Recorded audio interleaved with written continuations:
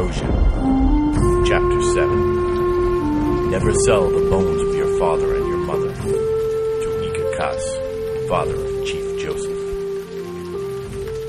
Marc faced a large puddle in the middle of the road, racing toward it at 45 miles per hour. He had to decide what to do.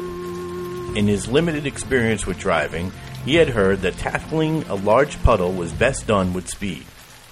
Race right through it and the car would spray the water away from the engine, avoiding a drenching stall.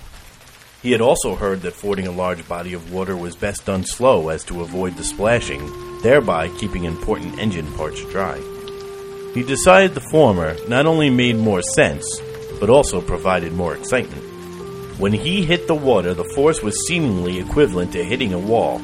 The car stalled completely, and no matter how hard he turned the key, it just gurgled at him.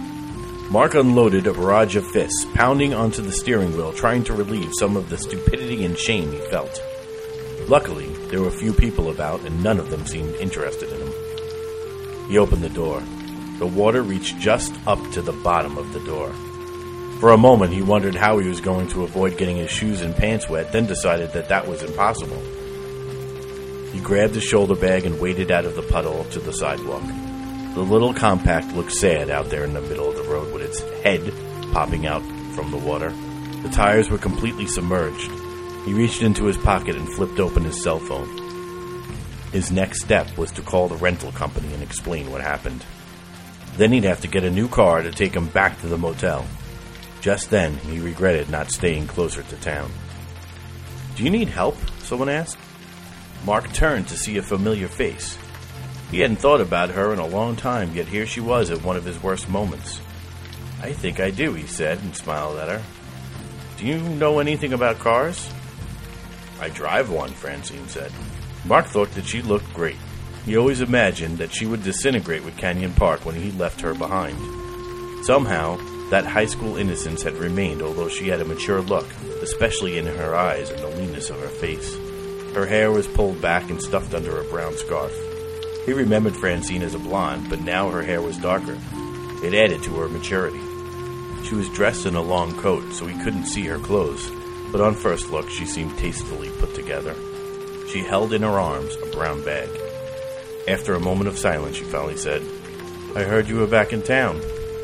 The tone in her voice betrayed her emotions, as if she were insulted to have heard the news secondhand. "I'm sorry about your aunt," she added with much more sympathy. He nodded and looked between Francine and the drowning rental car.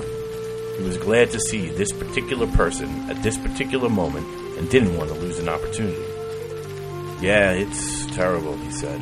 "Is there a dry place around here where I can make a phone call?" She looked up the block from where Marc had just driven from the lawyer's office. "There's the coffee shop open down there," she said.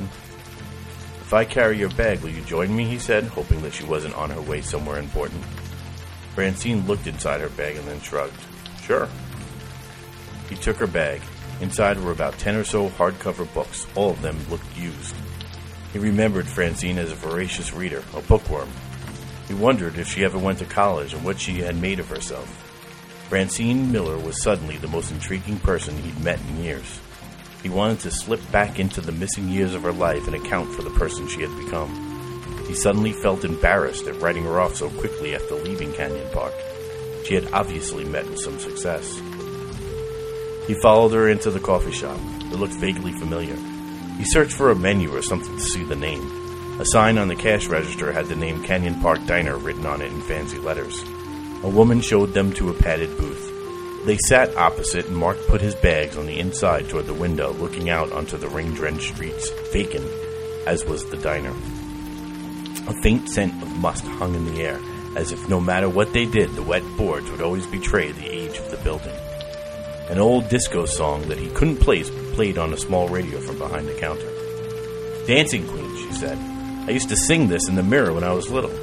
"That's it, I was trying to remember." "Just ask me, I'm a vat of useless knowledge." "There must be some important stuff in there." "This was Manny's old place, remember?" Francine said, hanging her wet coat on a hook next to the booth. Marc stood to hang his while searching his memory. It struck him that the diner was the old coffee shop that old Manny ran for a generation or two. Even as late as high school, the place had retained its old 1950s look and feel. Manny let the kids hang around as long as they didn't make trouble and bought at least a soda or a coffee or something. It was the place everyone hung out at nights and weekends. His nostalgia kicked in, thinking of the times he'd spent hanging out with his friends in that place. This place. It was much different now, like a typical diner you'd find anywhere with padded booths and glass dividers. He inhaled the musty scent in a different way, familiar and warm, not wet and strange. God, I remember this place. Manny died a few years ago and this Greek family bought it. It's nice now, but the kids can't really hang out like they used to, she said. I remember we'd come here every Friday after practice. He had played football and lacrosse, and Francine was soccer and field hockey. On Fridays, they met up after practice and walked to Manny's to eat something. Then it would be either a movie or someone's house or drinking in the fields out of town near the reservations. In those days, he had much more time to do nothing. I remember, he said for the first time, acknowledging that they actually used to date in high school. So you do have some useful information in there. A waitress dropped off menus and took their orders for coffee. Marc absently flipped through the menu, thinking about what to say. What are you up to now in New York, she said. I heard you're a lawyer. The waitress brought coffees and milk, promising to be back soon to take their orders. Marc leaned back in his seat. Who'd you hear that from? Francine looked embarrassed. She laughed. Your aunt used to come into the library and tell me a little about what you were doing with yourself. I guess since we dated, she felt she owed me an occasional update on your life or something. Library? I run the library now.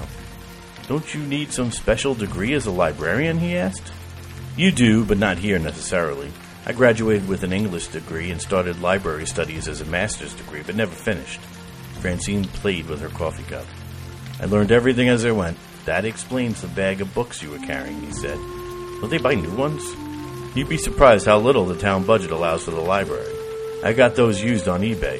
It's a good way to keep costs down. Librarian. Marc said the word aloud as if trying it out for the first time. I never met a librarian outside of a library before. We retire to the catacombs at night to read and file the card catalogs and type those late fee notices. I have no social life and spend most of my time with the books, she said. I'm your stereotype librarian. I expect to die an old maid, but not before training an unsuspecting apprentice in the dark arts.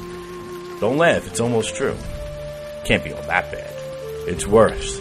I actually like it. Do you? I have a few friends and we go out sometimes, but for the most part the library keeps me busy. Must be a good library. Best in town, she said. So how's life in the city? Imagine it's glamorous and exciting in New York City. Don't disappoint. Tell me it's like the movies. Breakfast at Tiffany's, Woody Allen, all that. I like it there, but I miss this old place sometimes. You're kidding. No, I do, he said. Especially now that I'm back. It's a different feeling. It's home. I guess I can't imagine wanting to ever come back after I leave. Why, are you? No, but if I do, where would you go? I'd get a job clerking at the New York Public Library or something. I'd do anything just to be able to escape. Your job must be exciting. Not really, he said. My job is boring.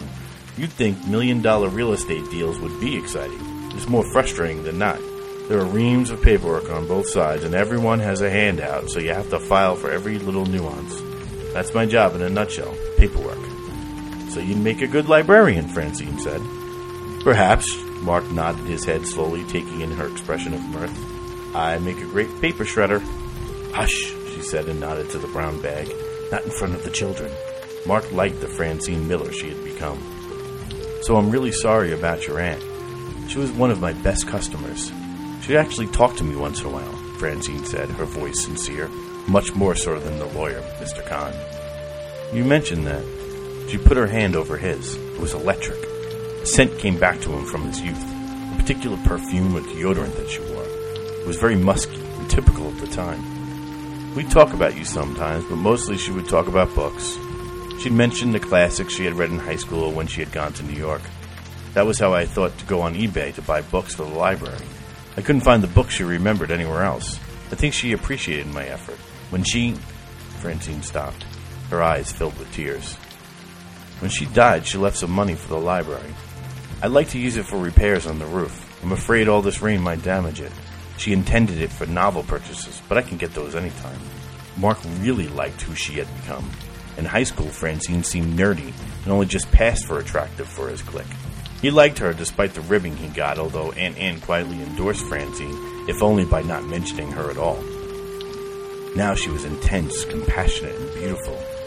All those high school buddies were probably stressing themselves to death in family businesses or frustrated physical laborers recalling glory days past. Here was a woman whose luster compounded for the years, not faded.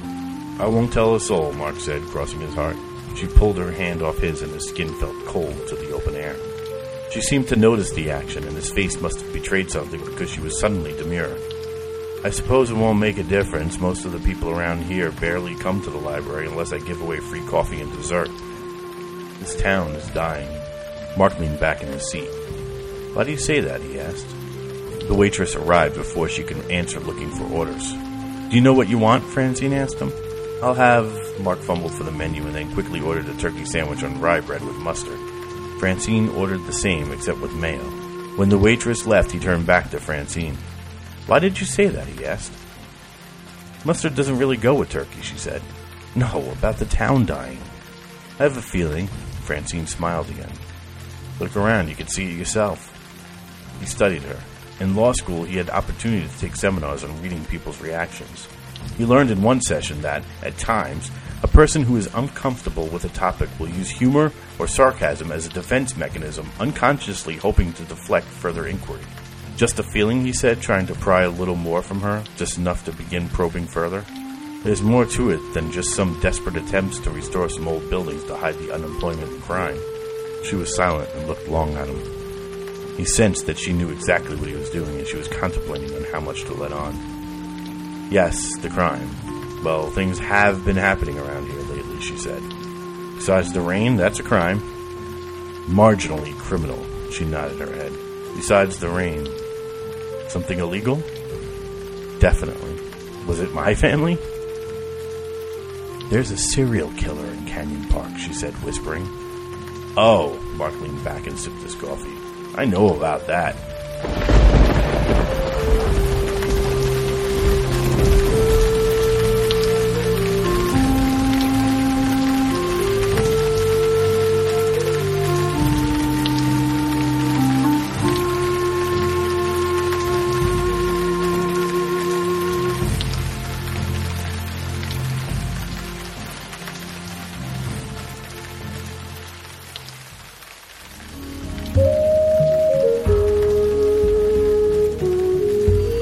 Been listening to Erosion by Lon S. Cohen.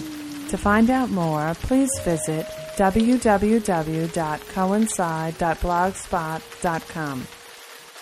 This patio book is a production of Zilco Studios. This production is